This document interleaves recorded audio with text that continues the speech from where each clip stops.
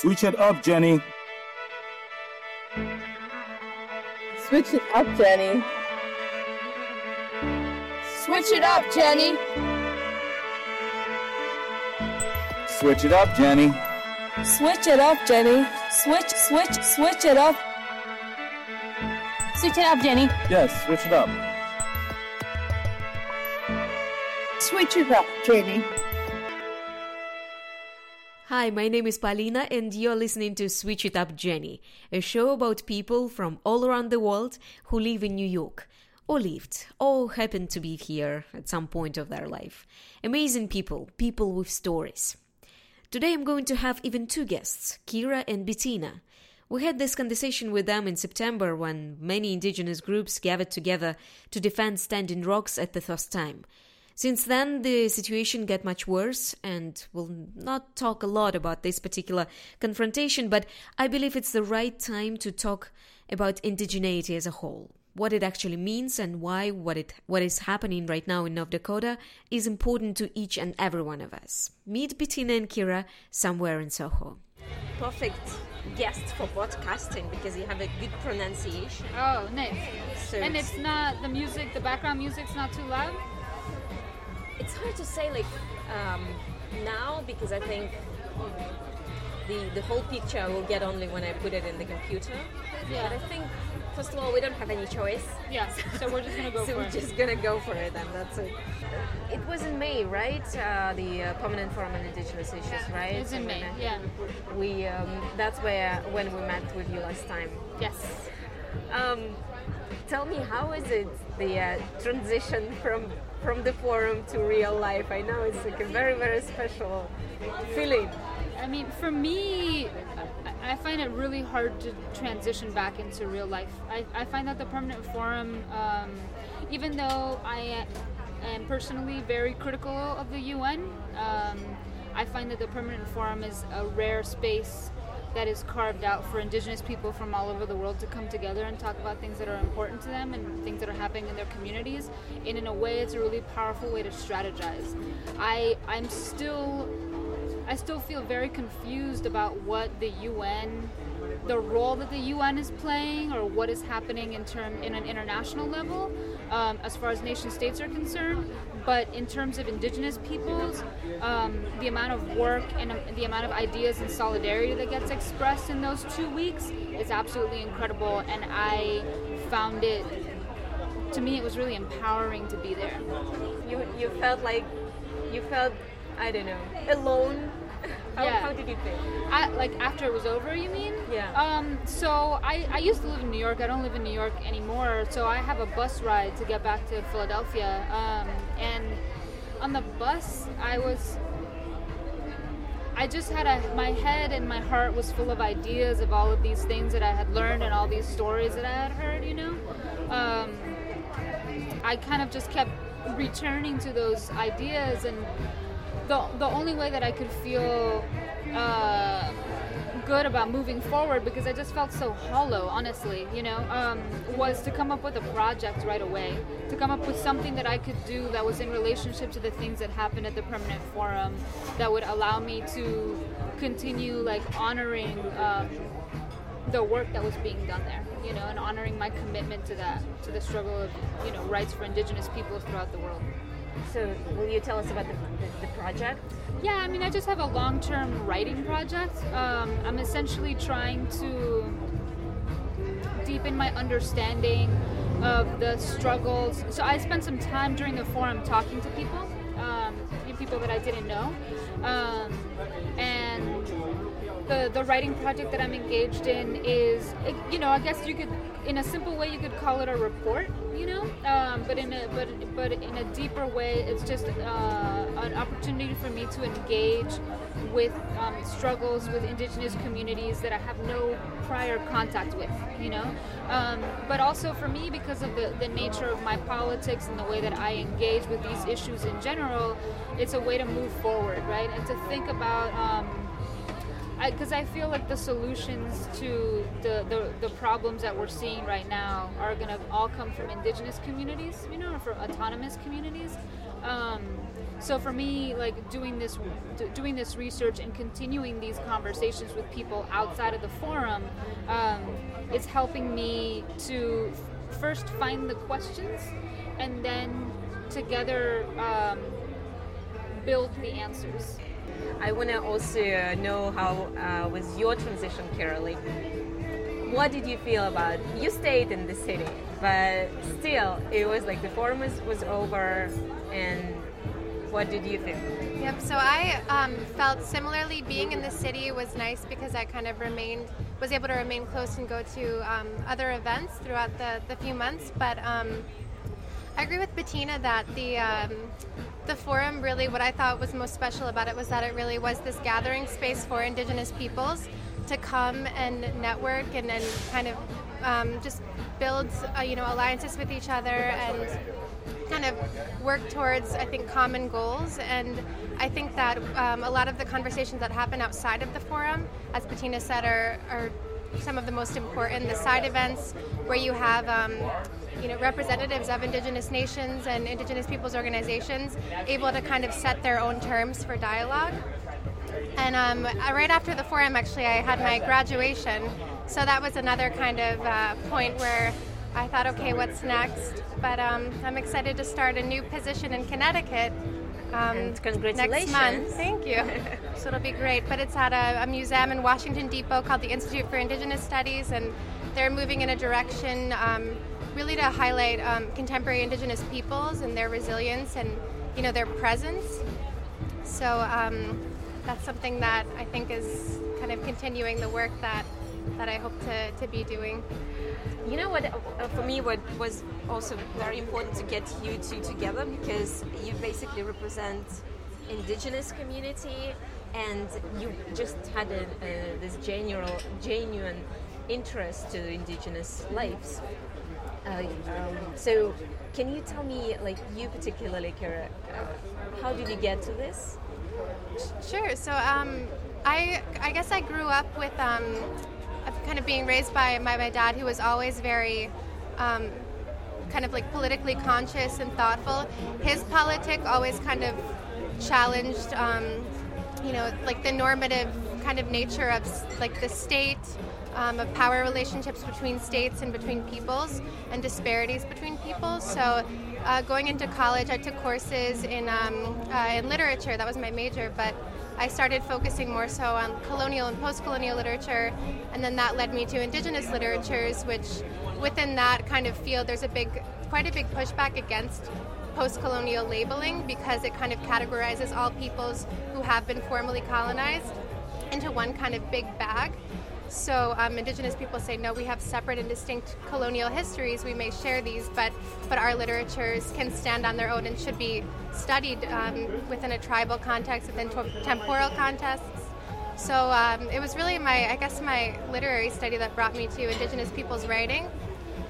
And I think that taking a literary stance toward Indigenous issues, not only kind of displays how our whole world, political and all, is structured through narrative, but it allows for an understanding of the importance of authorship, self-determination as like codified in Indigenous law, and the importance of being able to tell your own story, and being able to listen critically and openly and have responsible dialogues across cultural lines, national lines, political lines.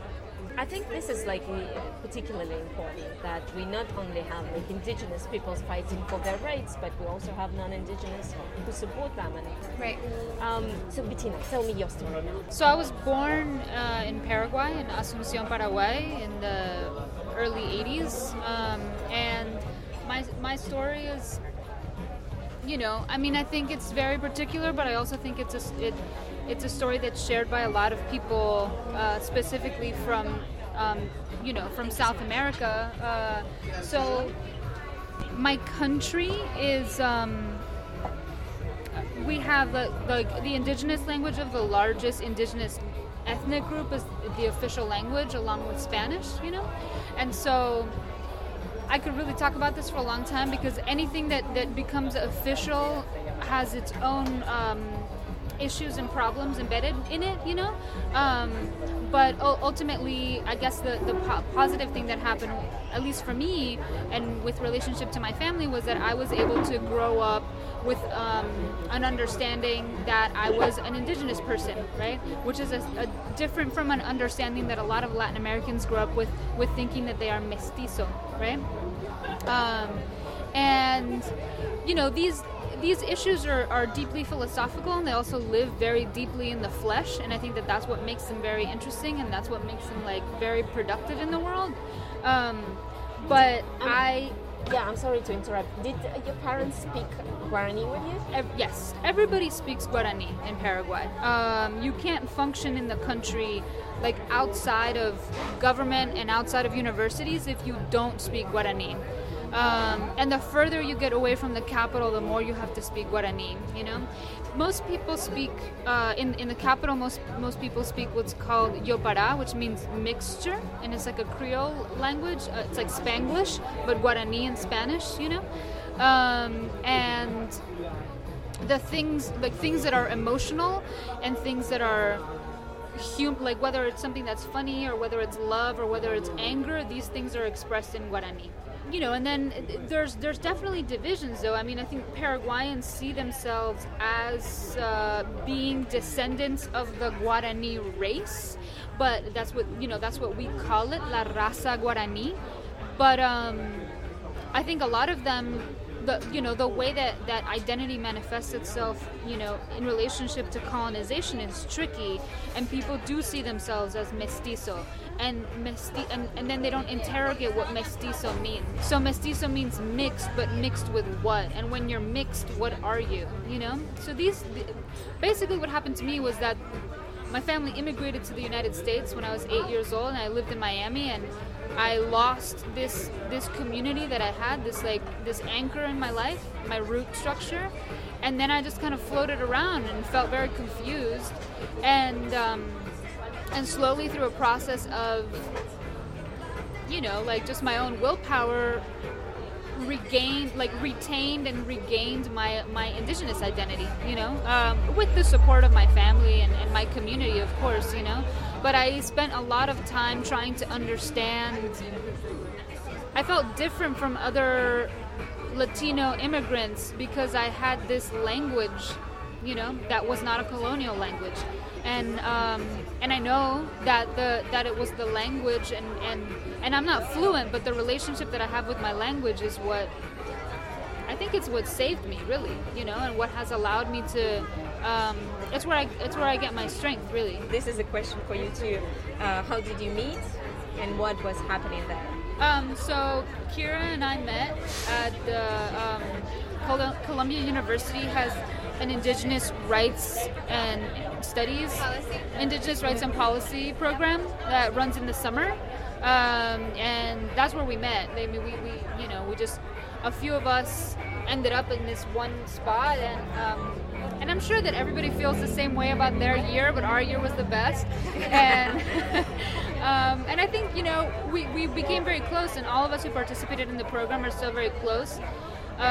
We talk very, very regularly. I feel like weekly we communicate. You know, somebody puts something up, and it was an incredible experience because it was, you know, for Indigenous peoples and allies from all over the world.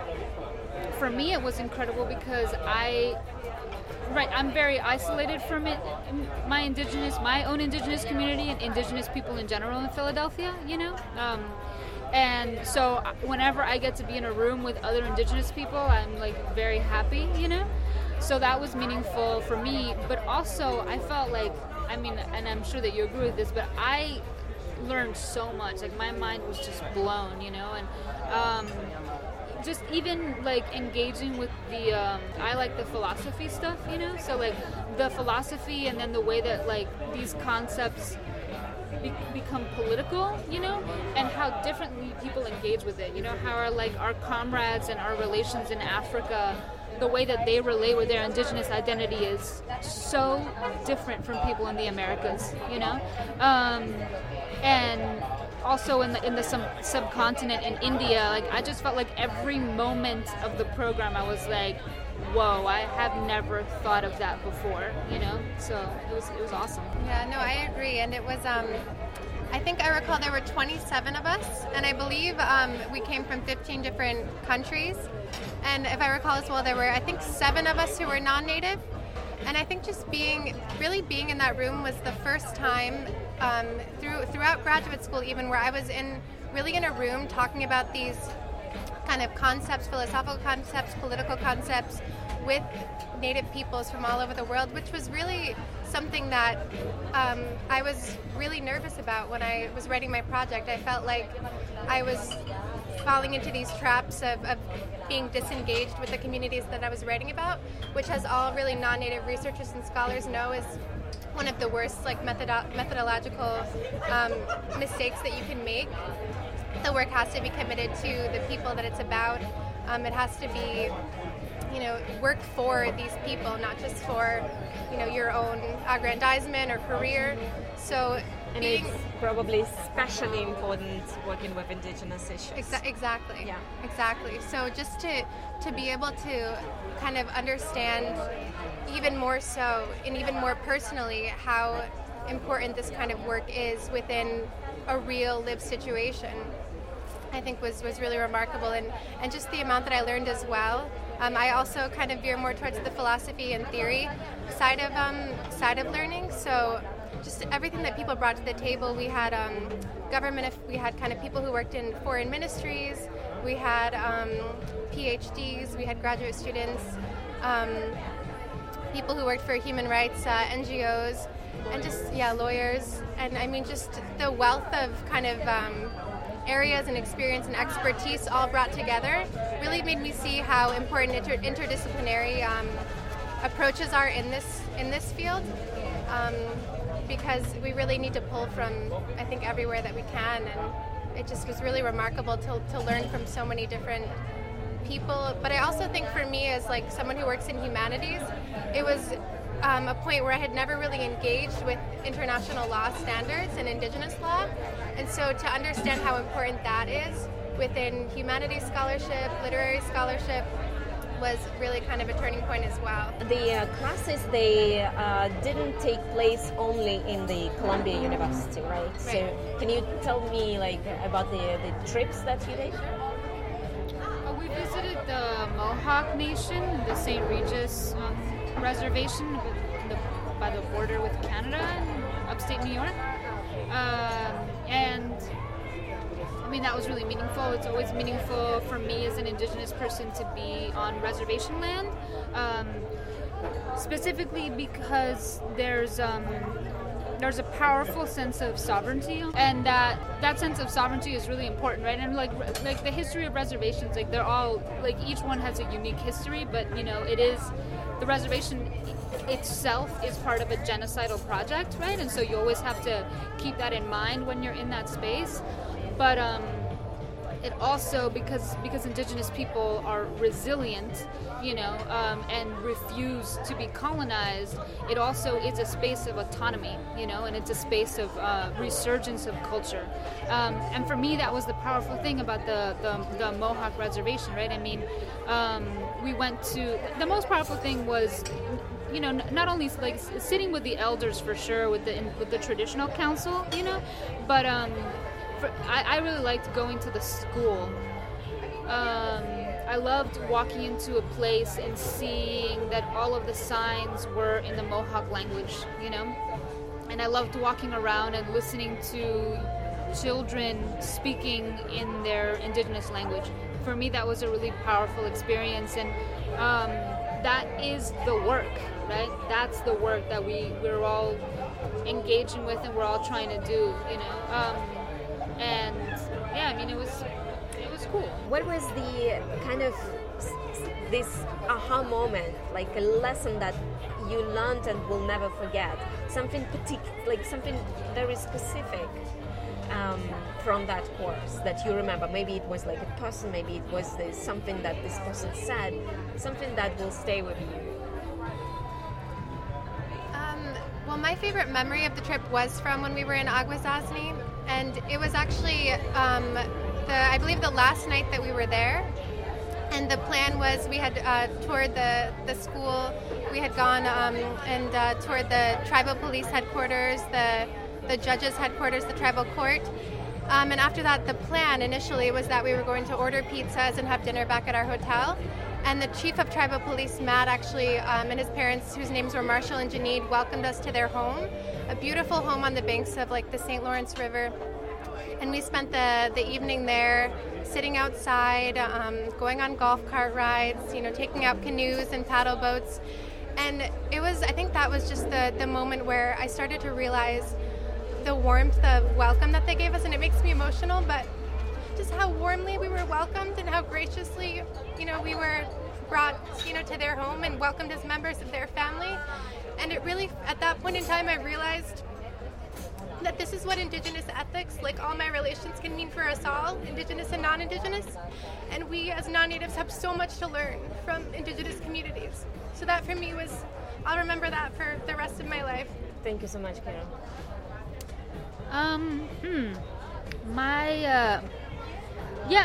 The whole, like I said, the whole program for me was really amazing, but I think that my I don't know if it's my aha moment, but it's definitely something that I feel like I think about a lot. So colonization looks different in different places, and it's important to think about it in those terms, right? In the ways in which it is like a unique process in different places. And I had never engaged with the history of colonization in Africa as deeply, as I did with this program, and I had never had an opportunity to speak with Indigenous people from Africa. It's just not something that I spent any time thinking about. Our friends and comrades in the program from the Bororo community, they completely, for me, transformed the way that I think about the formation and the sustaining of Indigenous identity. What I'm always learning from them is that a big part of Indigenous identity is not just the blood, but it is the way of being. It's a way of being in the world, And it's very much, of course, about your blood relations and the way that your blood is connected to the earth, to a part of the earth, but a critical component to one's indigeneity is honoring what it means to be an Indigenous person in a complex, meaningful, and of course contemporary way. Nobody's saying to live uncontemporary lifestyles. That actually reminds me this moment when the Dine professor mentioned that there is no such word as culture in my community, and it's just incredible because yes, there is no culture. It's just being. Right. It's just being, And what it means to be is a complicated, nuanced thing that is both related to the land and also related to the members of your community, There was just something for me especially powerful about what Bororo people are doing in Cameroon, that I found just to be I was just inspired by them, just to state it simply. I was inspired and talking to them and learning about Bororo Fulani ways. I feel like it revealed things to me about my own self, about my own community, and I think that that's something that it's not just unique to Indigenous communities, but I think it's something that a lot of Indigenous people feel when we relate to each other, That's beautiful. Yeah, so it was cool. Very, very beautiful. To finish our conversation, I want to speak about this recent moment in North Dakota and what happened, and what do you think about it? Do you think this will lead to some advancement in terms of supporting Indigenous rights, or do you think that eventually nothing gonna happen, and this pipeline will be built, and like everything will be like it is planned by the government. I have a lot of thoughts on this. I mean, I think that what's happening in Standing Rock is it is stopping the pipeline. It is happening right now, you know? So like the important thing for me to always think about life is that life is this moment. It's not the past, it's not the future, it's this moment. And right now the pipeline is stopped, you know? And that's all that matters. Because that's the work that's being done in this very moment, you know? And in terms of the reverberations that this work has for Indigenous people throughout the Americas and throughout the world, you know, it's very visible. It's very visible because it's happening in the United States. You know, let's be real about that, you know? And it's creating an opportunity, like it's creating that energy where people are coming together, people are getting strength from it, you know? And it's the largest gathering of Indigenous people in the Americas, you know, in resistance that's happened since the 70s. So the question as to whether or not, like, it will actually stop the pipeline, that's a question of political will, you know? And I'm not able to answer for white politicians, you know, or for politicians in general. They have to answer that question themselves, you know? I have my feelings about them, and, you know, I think that the nature and the purpose of capitalism is to destroy the environment and to destroy all life, you know? So we have to struggle, you know, that's what the pipeline protests are about, you know? They're about life, they're about defending water and life, you know? So the struggle lies there, and the struggle is everywhere. There's all kinds of struggles going on throughout the Americas in relationship to corporations and governments taking over sacred sites or taking over Indigenous land, which it all is Indigenous land, right? But I think it's absolutely a powerful moment, and there are, I mean, I am an optimist, and I know that we are going to win, and I just know it. And I don't just mean the pipeline in North Dakota. I mean Indigenous rights and Indigenous sovereignty in general, you know?